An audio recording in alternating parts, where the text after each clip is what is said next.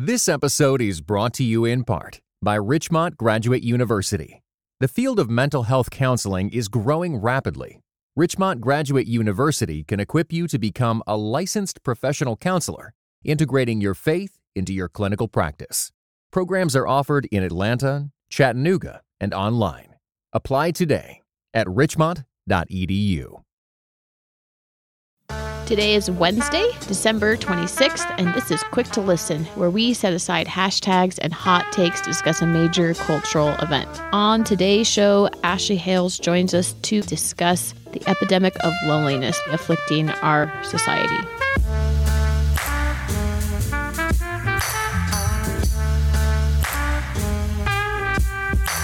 Thanks for joining us this week. I'm Morgan Lee, Associate Digital Media Producer here at Christianity Today, and I'm joined by my co-host and our editor-in-chief, Mark Alley.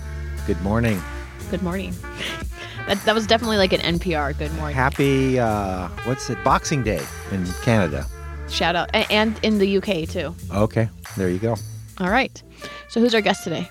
Our guest is Ashley Hales. She's a writer, speaker, pastor's wife, mother to four. She holds a PhD in English from the University of Edinburgh, Scotland, and she lives in Southern California suburbs, helping her husband plant a church, Resurrection, Orange County. Her writing has been featured in Books and Culture, among other prestigious outlets, and she's the author of Finding Holy in the Suburbs, Living Faithfully in the Land of Too Much. Welcome, Ashley, and I just have one recommendation for your publisher. Yeah. The title should be Finding Holy in the Suburbs, Living Faithfully in the Land Where There's Never Enough. It's true. There you SoCal. go. Yeah. That's Mark's opinion of SoCal, by the way. No. I'm living in a suburb. I've always lived in suburbs since, for the last 30, 40 years I've lived in suburbs. And it's the too much is a good reality check on what is actually happening versus all of our desires. Right. Exactly. And if I recall, I think we ran a book excerpt of your latest book. Your family just recently moved there from Salt Lake City? A few years ago. Yep. Okay. And the book kind of came out of that. All right.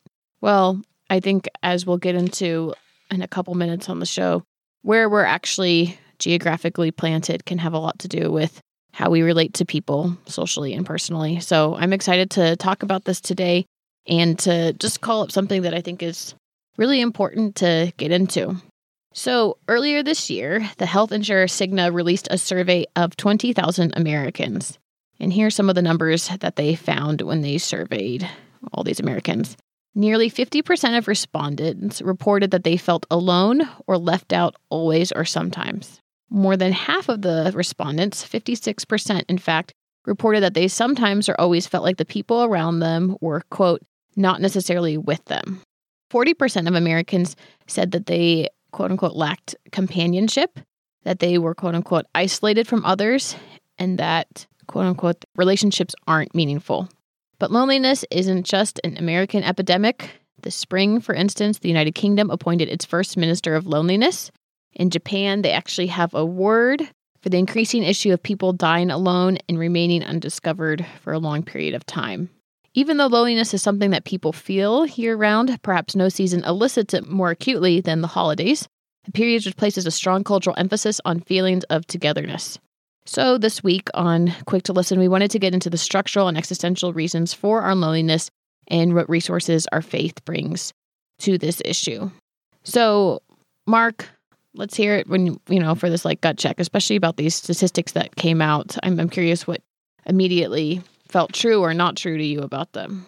Well, they definitely feel very true, both personally and having been a pastor and been involved in churches for some time. I do know that many people experience the season as loneliness. I think I told you the other week, for some reason that I've not explored adequately to understand, but I always feel really lonely and sad on Thanksgiving Eve for some reason.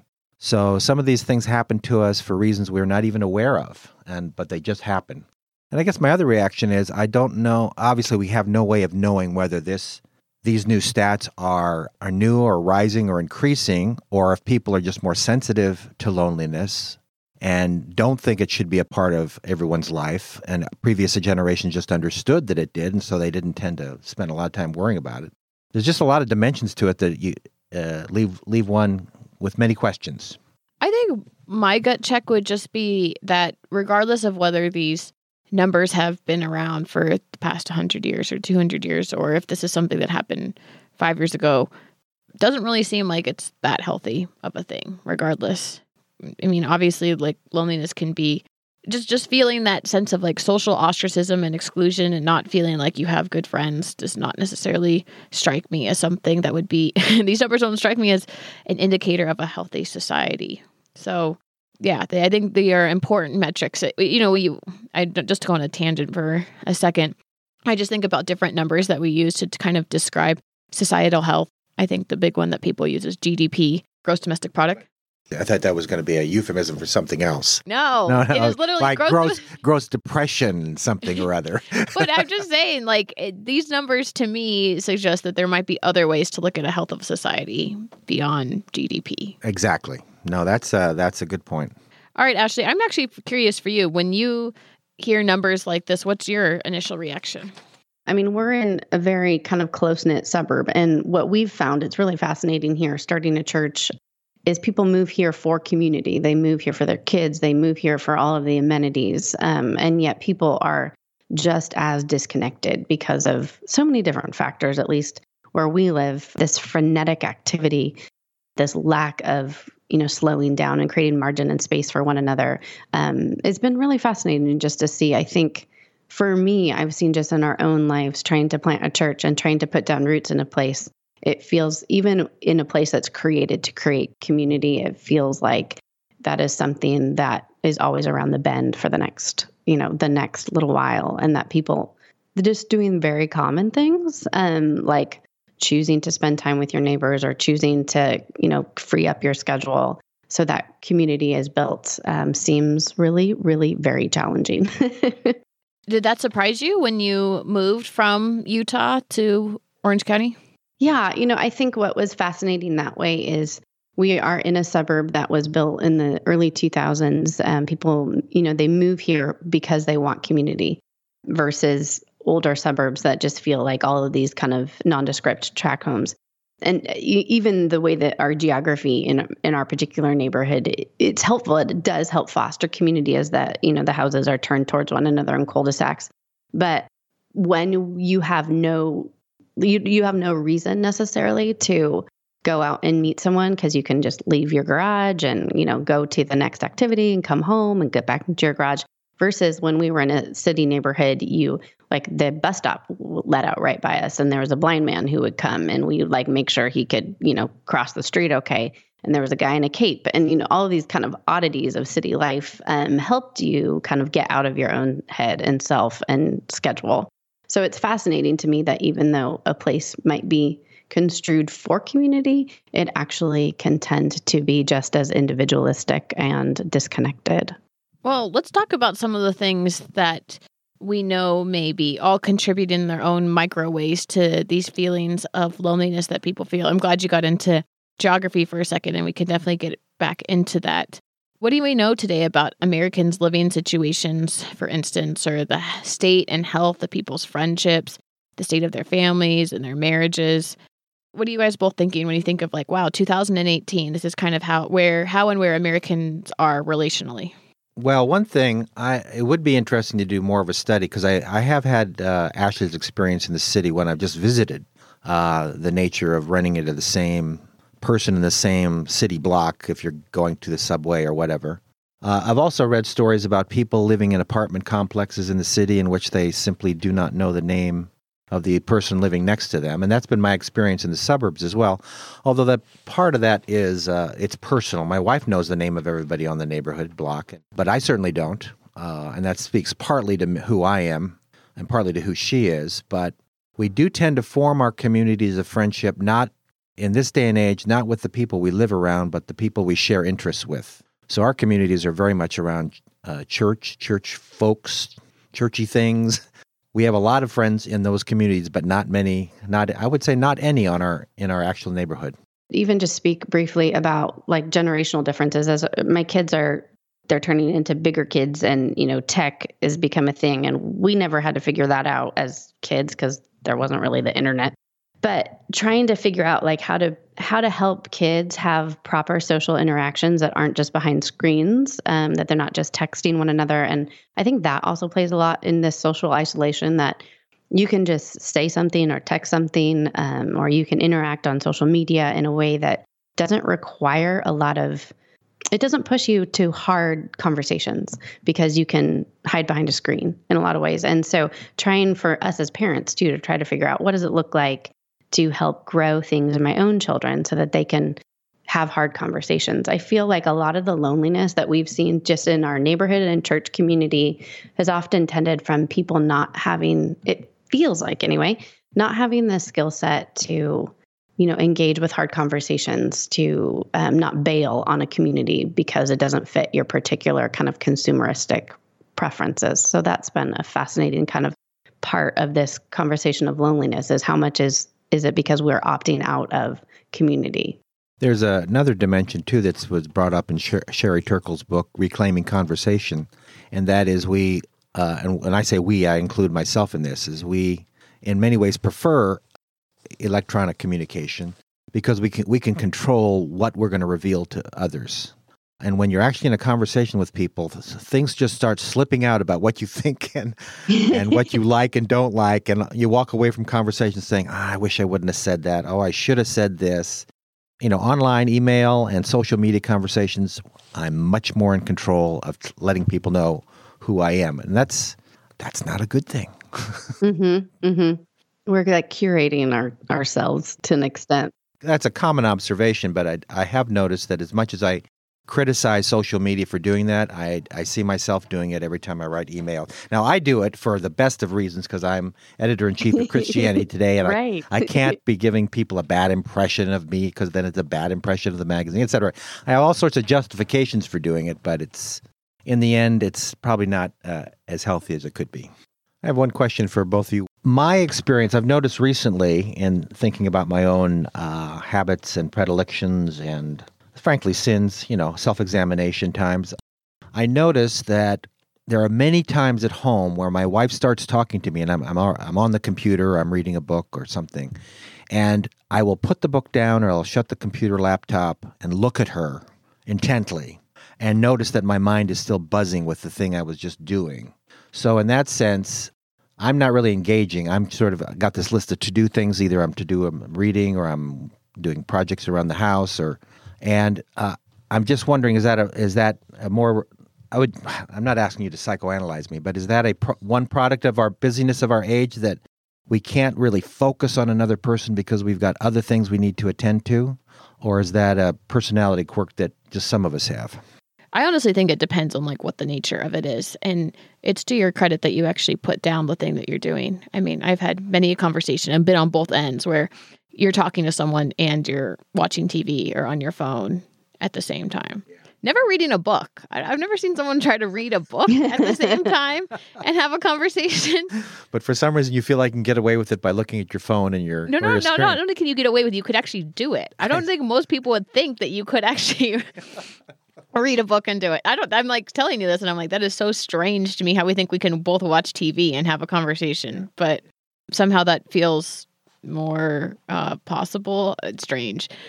I don't know if I necessarily experience exactly what you're talking about, but there are definitely times when it's just hard to be in the moment, for sure. I think I'm just so accustomed to the fact that I'm very rarely in moments. I mean, there are even times where I'm having relatively deep conversations with people and asking them questions that I feel like I can kind of do that with 60% of my attention span. I can catch just enough of what they're saying that I can ask questions from that and probably give off the appearance that I'm pretty present, but may not necessarily be as checked in as they assume that I am. It's such a gift, though. I was just thinking, being sustained attention towards people or even the task at hand is really a gift. And it seems like a lost art, unfortunately, in kind of the frenetic pace of our modern age. And what it does, I think it ends up leaving both parties more lonely, because I think the receiving party, you may think you're fooling the receiving party, but I get it. If you were to really ask deeply, they'd say, I'm not quite sure that person was listening to me. as much as I thought they. I don't know if they really get me. And certainly as a person who's having a hard time focusing, I'm isolating myself from that person. So I think it does contribute in very subtle ways that we're not even aware of. Talking about social media and the internet age and the way that our attention spans, have, I think The Atlantic had something a few years that came out about Google ruining our minds. And I think the idea there is we have become almost trained to go from one thing to another, that it is hard to have the same amount of sustained attention to people or to ideas or, difficult prose. So I think it's just like this perfect storm of loneliness that, we have lost attention spans. We are in a highly post-industrial age that our value is seen by how busy we are. We have tended to be much more of an individualistic culture. And so, my own desires and my plans matter more than the good of the community. People are not going to church as much in America.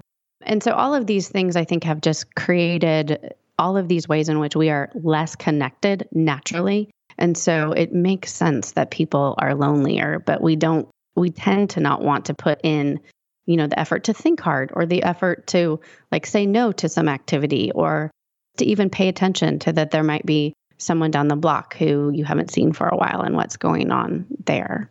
Yeah. So when we're talking about loneliness, there's kind of just so many different tiers of it to explore and to go into. And one of the ones that I wanted to talk about was about the loneliness of how we live to some extent. And so when the Census Bureau released some data about one-person households, they did this back in 2013, so this was about 5 years ago, they found that in 1970, the percentage of people who made up of one-person households essentially was 17% of the American population, and that had grown to 27% in 2012, which is something that I think is really interesting. They also found in that same time period that previously, in 1970, when the census had done their big questionnaire, 81% of, all households were family households. Meaning Mother, father, and children. I don't know if it necessarily, it doesn't say traditional or... I'm just wondering how it relates to the. I think what it means is that they were living with children. It was at least one adult living with children. Okay. And then that number had dropped to 66% by 2012. So there'd been a 10% point increase in the number of one-person households over the past 40 years. And for those in family household, it had decreased by 15 percentage points. So do we know if that's from, the elderly population, losing family members, or, is it a combination of that with, young people choosing to live alone? The first theory that had been floated, or explanation that had been floated, was just that the average age of marriage had changed during that time. Mm-hmm. I'm not exactly sure what this was happening at this time.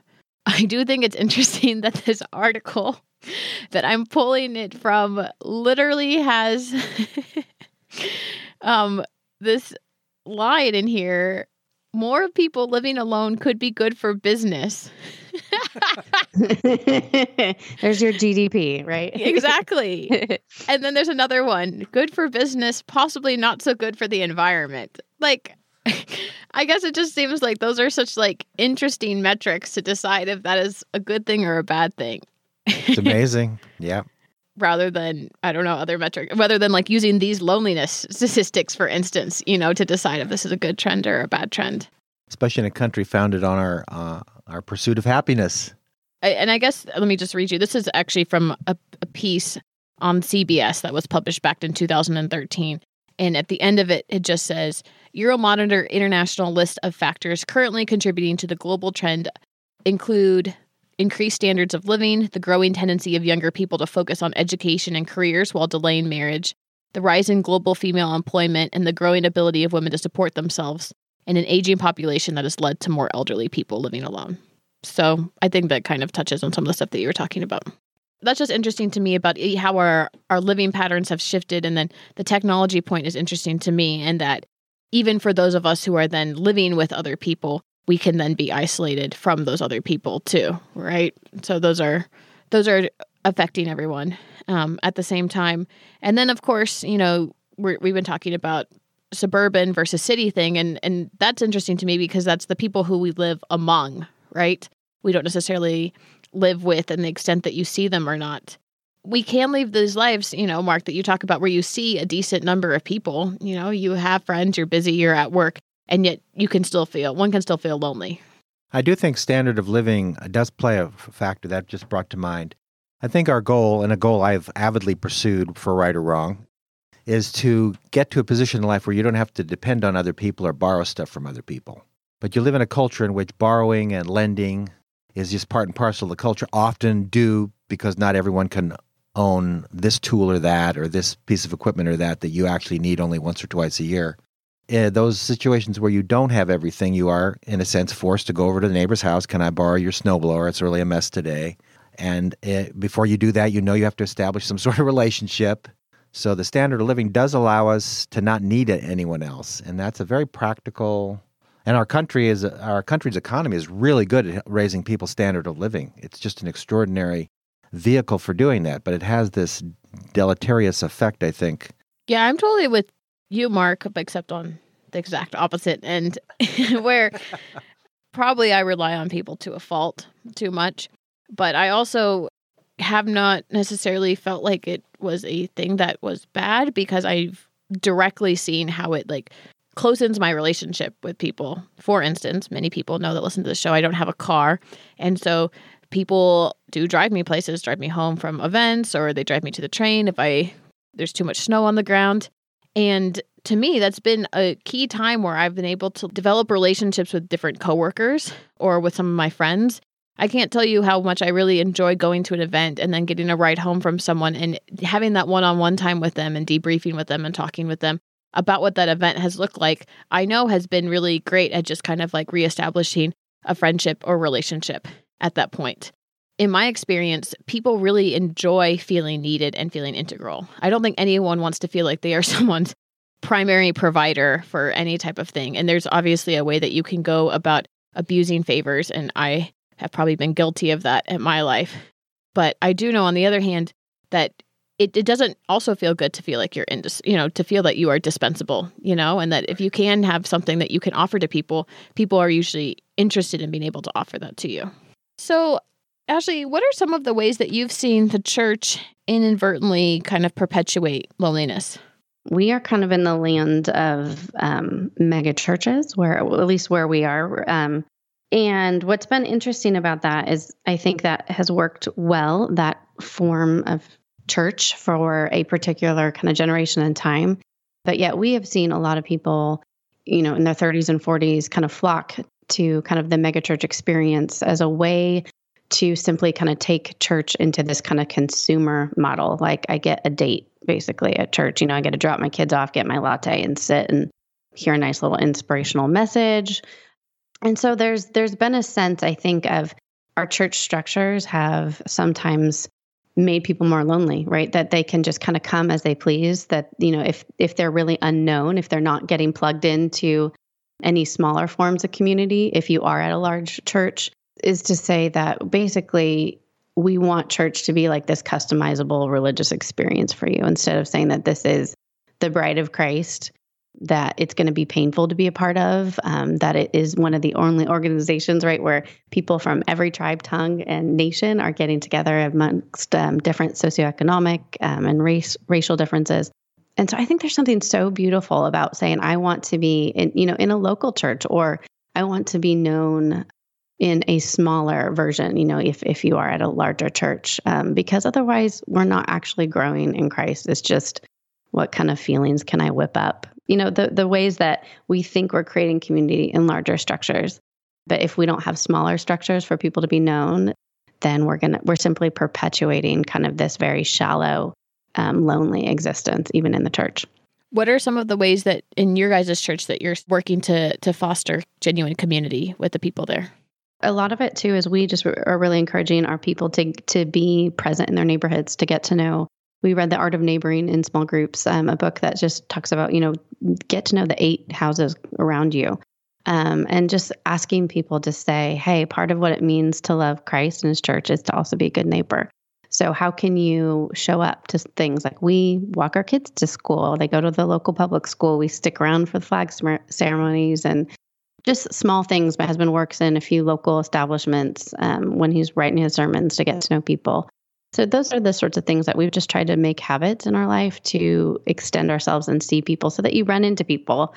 He's become kind of the, quote unquote counselor at various coffee shops and pubs, just because he's there and he's willing to listen and see people. So I think it's really a lot of small acts of presence that you can do in your neighborhood and even amongst people at church, like instead of just bolting, and have a cup of coffee after and ask someone questions about themselves. It really can be a way for people to be seen and then to begin to grow in relationship. All right, Ashley, you're just getting a little personal now, so let's just tone it down here, okay? Sorry. People did say my book was a little bit ouchy, so I guess that's where I go. Okay. I need to be more friendly. I get it. This episode is brought to you in part by Seattle's Union Gospel Mission. Over 13,000 people in the Seattle area are homeless. Kathy is one of many who found a new life through Seattle's Union Gospel Mission. Growing up, my dad and I didn't get along. I kept running away from home until one time I was assaulted. After that, I carried a lot of pain inside of me, and I was doing a lot of drugs. I became homeless. It's taken me almost 40 years to get the healing I needed. But all along, God was looking out for me. He led me to the mission, and the mission has helped me in all kinds of ways. I've learned how to set boundaries and say no. Now I'm looking forward to working for the mission. I want people to know there's hope out there. God can help you heal. And grace will lead me home. To hear more, volunteer, or donate, visit ugm.org. I did think when you were talking about these things that there is a certain anxiety that I know many people feel about putting themselves out there and about not necessarily knowing how to make the first move when you talk to strangers. I personally like to meet strangers a lot, but I do challenge myself to go places alone and then try to figure out how I'm going to talk to people, because even I, who am very comfortable talking to people I don't know, have to still kind of like figure out how I'm going to approach people, what I'm going to talk to people about, and how the conversation's going to flow from there. But my concern, is that I'm just remembering going to church as a kid, and we would have Krispy Kreme donuts, which, at one point was like a very great lure to get people to stick around. I think people often do have to be coached a little bit more, though, than even having food. You can make that eye contact when you see people, refreshments. I actually think meals are very helpful in that respect, because most people don't eat meals standing up. Like, it's possible to drink your coffee standing up and to eat your donut standing up, but a meal implies sitting down. And most of the time, it's a little bit easier to talk to new people if you're sitting down for whatever reason than it is to just like kind of make some sort of pass while they're filling up with, getting their coffee or whatever. That's the type of stuff that I do really appreciate when churches pay a lot more attention to. Like, how do you help people who are really going to feel awkward talking to people that they don't know? How are you going to do as much of the work as you can for them to make that as possible? There's another family who moved from Salt Lake City with us to plant Res OC, and we met them in our church in Salt Lake City. We had, over the winter, it was soup every Sunday for a few months. And so different people would take turns making huge pots of soup for everybody. And that allowed us, to get to know each other, and that over several years, we became good enough friends that they were like, sure, we'll jump on your crazy bandwagon and plant a church with you. But I think that's exactly right, too. It also gives, if you're eating with someone, they can always hide behind their food and eat, so it gives them kind of the space to begin to grow in relationship without being like, here's my 20 questions, ready, go. And yeah, you feel like more turned off maybe than less lonely. I wonder if this would be something I'm just guessing at, and it would be interesting to find out how true it is. If we have lost the art of conversation because parents no longer, I don't know, for whatever reason, I don't want to blame parents. It's not part of the cultural atmosphere to teach your kids how to have a conversation with other people.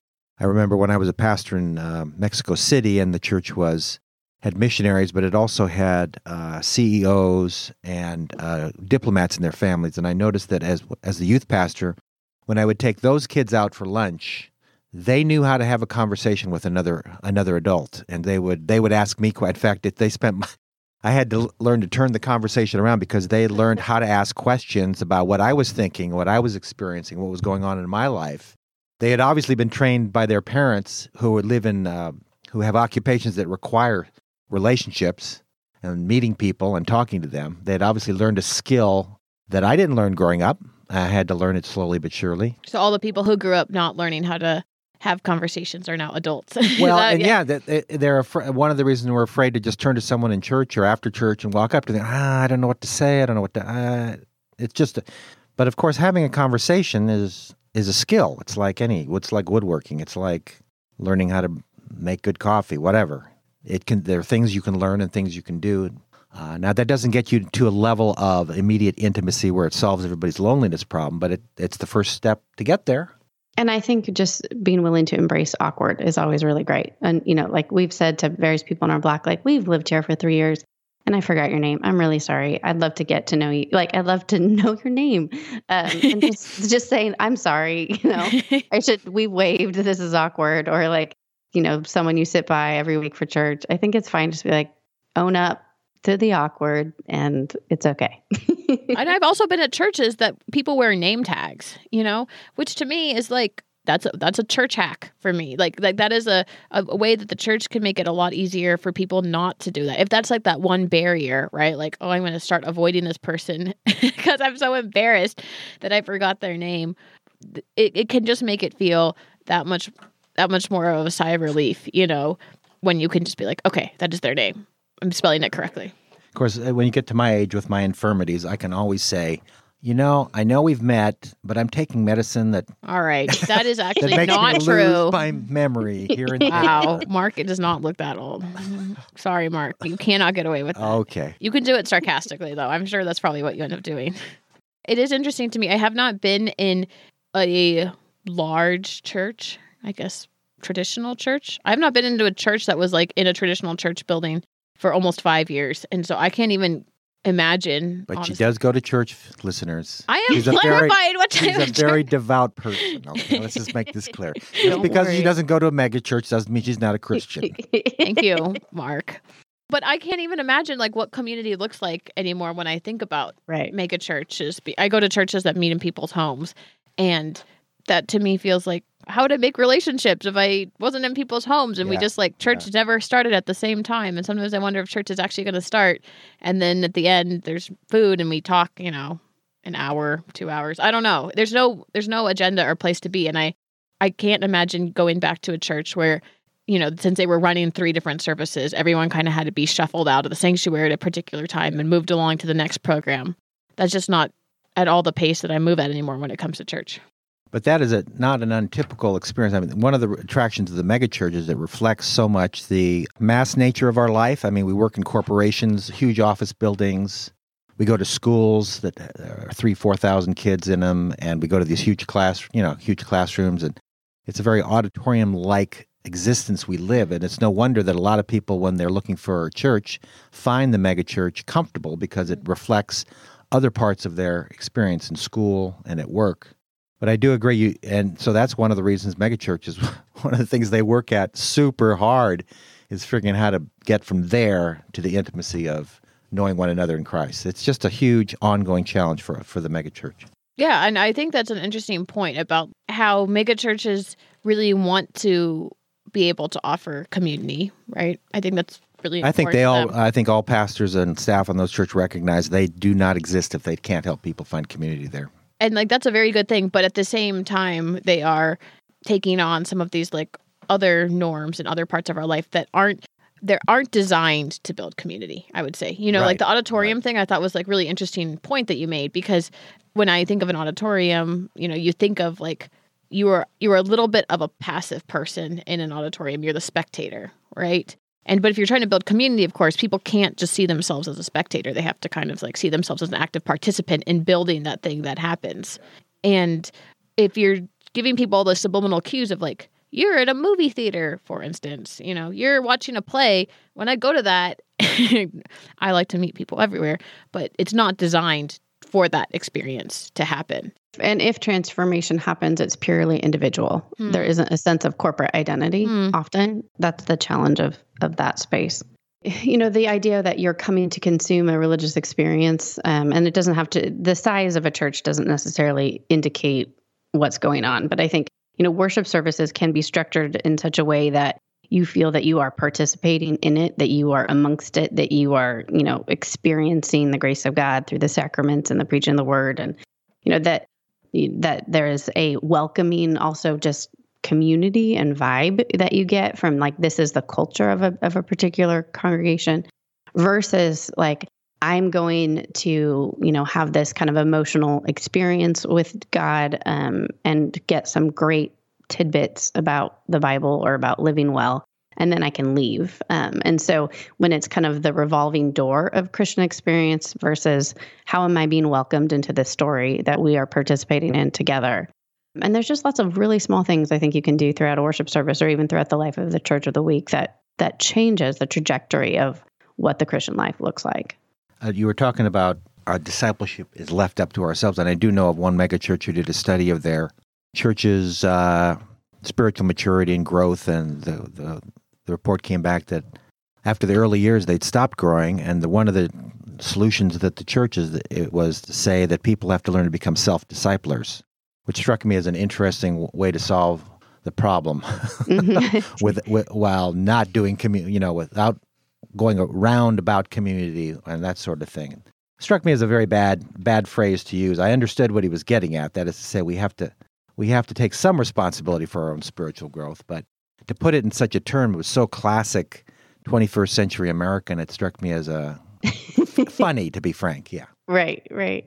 Yeah. I think the church can do so much about being a place for lonely people. It doesn't mean necessarily we'll have the quote unquote success that we would see kind of in corporate America. But I think the call for churches is to be a haven for lonely people. And that often means like creating a culture where people, can have the awkward conversation, who are going to people who aren't the quote unquote most successful looking, to begin to provide the welcome of Christ before and after and, throughout the week and texting each other. I think we can use all of these technology and everything to actually connect instead of perpetuating loneliness in our neighborhoods. Ashley, you spoke at the beginning of this podcast about the importance of having deep conversations, ones that help people become more introspective or give them an opportunity to share how they're actually feeling about the things that are going on in their lives. And in my experience, there's not a really widely known roadmap of how to open up those conversations with people. And sometimes I think there can just be too many steps between seeing someone, be it on Sunday morning or be it at, some event that your kid is at or your neighbor passing between saying like from there and actually making coffee happen, right? Or grabbing a drink happen. Like that can just involve too much work. And so then since we don't necessarily feel like, oh, I can just ask them about that thing, while we're standing on the driveway and I don't really know how to get there, we never actually end up talking about the things that we are actually really struggling with. I'm curious, with your instructions to kind of just lean into the awkwardness and so forth, what type of advice do you give to people to kind of just like go there and really kind of change the stakes of the conversations they're having? There are several things. And one I think I've just realized is like, I like deep conversations. I love connecting with people. And I have been burnt about like going there too quickly. And so I think it is important to create kind of this mutual trust and relationship before you're like, and tell me all of the issues of your soul. But I think part of it looks like for us anyway, certain just habits that we've tried to do is like we walk our neighborhood. And I know that's not always super conducive in everybody's neighborhood, but we walk around so that we are seeing the same people so that you can begin small talk. You can begin getting to know people. My husband is like our little neighborhood representative. And so we got to know the other person, the neighborhood rep, because we had the, hey, we're both repping this neighborhood. Let's get together. Let's get our families together. And we had a really fun evening with them, just inviting them into our home. And that throughout the last year or two has allowed us to get to know more neighbors. And it's allowed, as we're able to kind of keep getting to know that one family in particular, they've ended up showing up to church a few times, which has been really cool. So I think a lot of it is just really small things done in succession over a long period of time, like being around the same people, choosing to stay put and to start really small in whatever kind of new habit that you want to develop, not moving on to bigger and better or cooler friends. So for us, it's walking, it's choosing to eat with people. And that often means like the cup of coffee around the neighborhood or, in a workspace. My husband, showing up to the same pub or the same coffee shop that he's just eating next to people, that eventually you can start asking people questions about themselves. And then you listen. I think we have lost the art of listening. We listen well because we know that, as we casually mention to people that we go to church or we say something about Jesus or we talk about our Sundays and what we do. Eventually, as we are in those same spaces, there will be little bits of places where as we listen, we can kind of talk about our faith in ways that then we're safe people when they have questions about what does it mean? What does this faith mean for you? Or, you seem like you belong to a group. And I missed that from, growing up in church or whatever it may be. So I think we keep showing up in the same places and we start listening well to those around us. Really basic stuff, but it's hard to do. I can give a couple secrets too, which is just that a lot of people actually give you far more information than they think they're giving you when they answer questions. I think of like the traditional questions like, how is your holidays, right?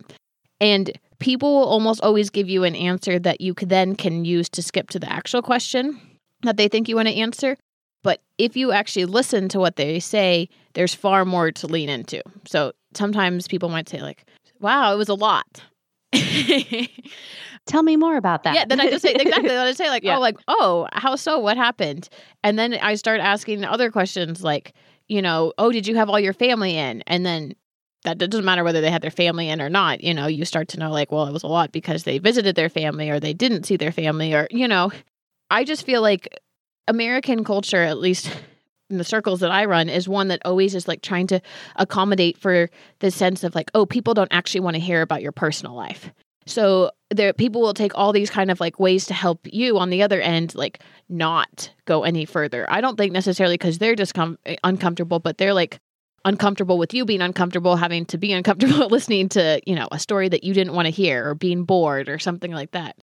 But I had multiple conversations with people just coming back from Thanksgiving a couple weeks ago where people did want to share what happened and some of the tensions and stress that they had faced and headaches and family situations. And I was surprised by how much people ended up revealing and sharing in 2 or 3 minutes, that I knew it was just because like we kind of spent some time actually talking about what the holiday had looked like and not just running from the next thing or just like letting them pivot to, I don't know, something at work that we could have talked about instead.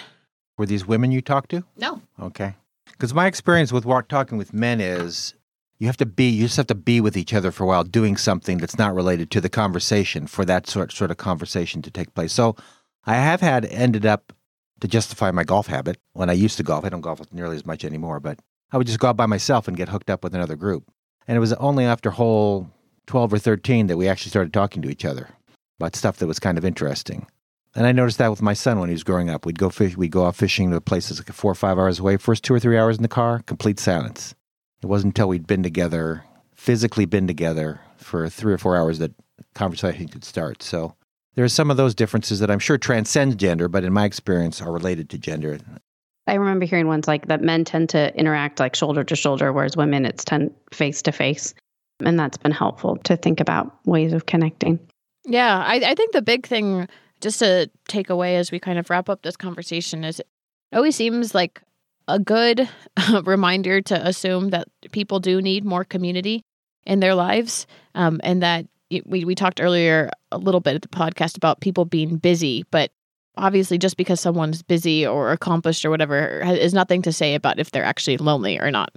And push past that anyway. I don't know.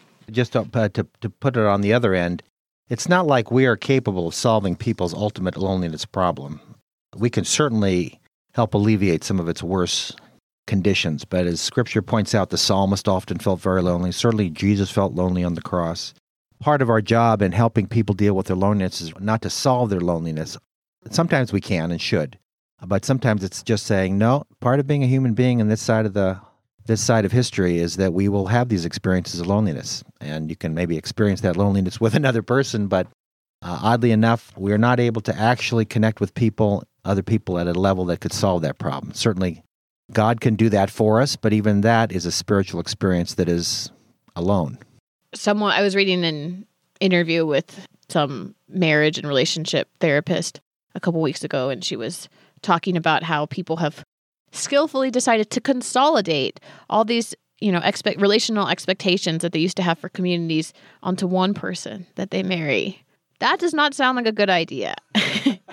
Also sounds extremely unrealistic. And I think I shared the article online, and I was like, I really don't understand why people do this though, because I really think that the joy is having different people bring out different things in you, getting to know a larger community. And no doubt, if you asked one person to do all that type of stuff, they would fail you and disappoint you in that area over and over again. Especially if you think that person is your spouse. That's a hopefully unrealistic expectation.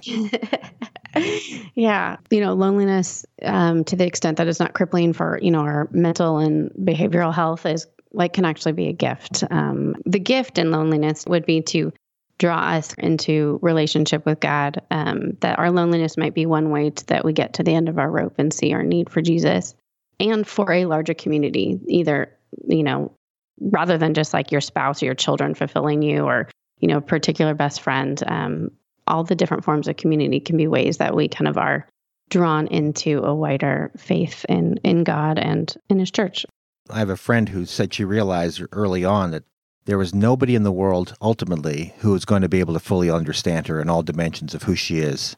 And that's one of the reasons her faith in Christ was so important to her, because she understood that God was one person who knew everything about her and still loved her.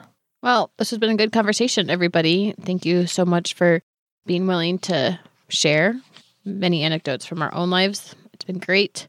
If you have feedback, again, you can leave that.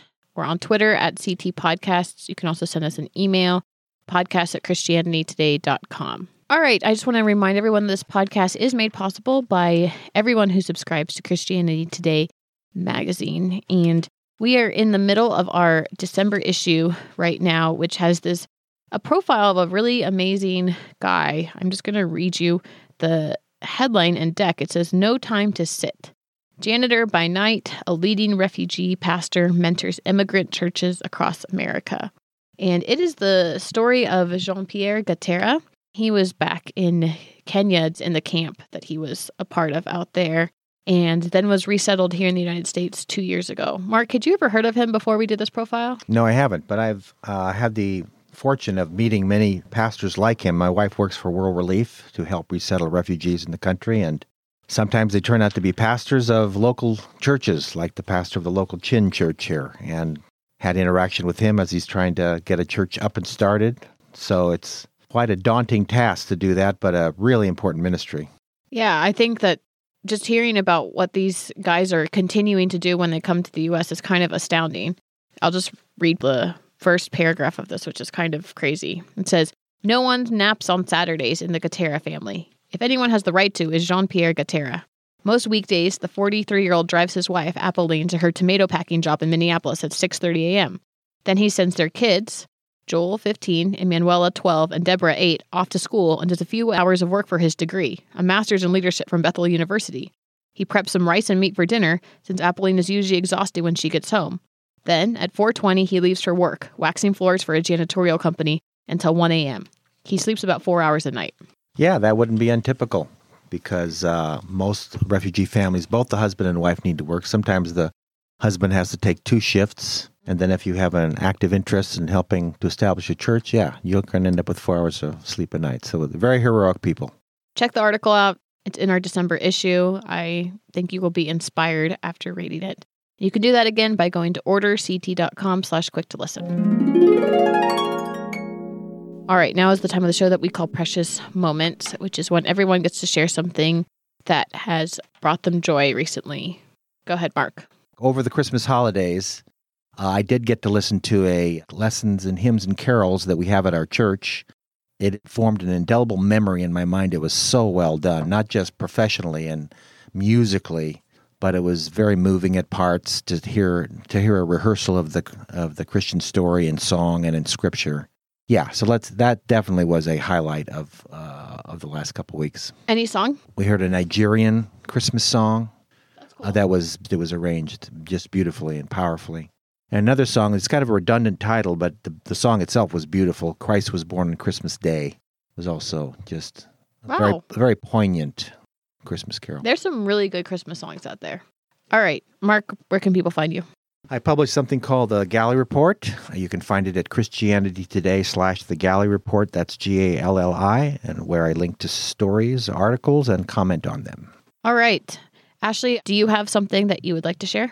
Yeah. So things that have been bringing me joy. I think this season has been just challenging for us personally. And so I've just really found some joy in very small things. Like I'm reading Fleming Rutledge's book, Advent, and just enjoying being ministered to that. And then on a personal note, my daughter, my youngest child, just turned 5, and she wanted real makeup. And so she has been putting sparkly gold eyeshadow on, and it's hysterical and amazing. And it's super joyful amidst, just hard stuff of life to be like, she's got sparkles. Life is good. That is good, right? Just taking joy in her joy. Yes. And I'm sure she's applying it very well. As only a 5-year-old would. It's amazing. So, Ashley, where can we find you outside of this podcast? So my website is aahales.com. I'm on social media, Twitter, Instagram at aahales, and I have a podcast called the Finding Holy Podcast, which is a really companion to my book, which is sold wherever books are sold, Finding Holy in the Suburbs. Very cool. So my precious moment is that I may have talked about this group before on the show. There's a group in Chicago called My Block, My Hood, My City. And one of their goals is to help Chicagoans get to know each other better and to create experiences where people in all different parts of the city can have reason to visit other parts of the city, which is not a very Chicagoan attitude. Let me tell you, there are lots of people who say, I already live in this part of the city. Everything that I want to do is in this part of the city. Why should I go to that part of the city? And that is a common attitude, regardless of what background you are and, whether you moved to the city 2 weeks ago or whether you've lived in the city your whole life. I have encountered it from so many people, or those people are weird. They're not anything like us, which is also something that I roll my eyes at. Anyway, that is my own soapbox to go on. But My Block, My Hood, My City, one of the ways that they do create experiences for people to travel different parts of the city is they have these really interesting volunteer projects that they do. And so in the south side of the city, there's a street called Martin Luther King Jr. Boulevard Drive, I believe. And the founder of this group was saying, wow, it would be really nice if the people who lived on this block, when they thought of lights and Christmas lights, their first thought wasn't just emergency vehicles and police lights going down. What if during Christmas time, we just decorated this entire area with Christmas lights? And so he, the past couple weekends in Chicago, has organized these days that you can go down to different parts of this particular street and decorate houses there with Christmas lights. So I did that on Saturday, and I thought that was such a cool way to, again, get people to come out from different parts of the city. We got to know the people whose house we decorated. And I talked to them for a while about church and their family and how long they live in the block and so forth. And to obviously just create this lovely Christmas attraction where there was not one beforehand. And so that was a pretty cool thing that I got to be a part of. And I'm really thankful that he organized it as well. So the group, if people wanted to Google it, is called My Block, My Hood, My City. And as far as finding me outside of this podcast, you can do so on Twitter. I'm at MEPAYNL. All right, that is it for us this week. Thank you everyone for listening to another episode of Quick to Listen. You can get this podcast wherever you get your podcasts. You can support this podcast by becoming a subscriber to Christianity Today magazine. That's orderct.com/quick to listen, orderct.com/quick to listen. This podcast is produced by myself, Richard Clark, and Cray Allred. Thank you, everyone who rates and reviews the show. We truly appreciate it. Take care and see you next week.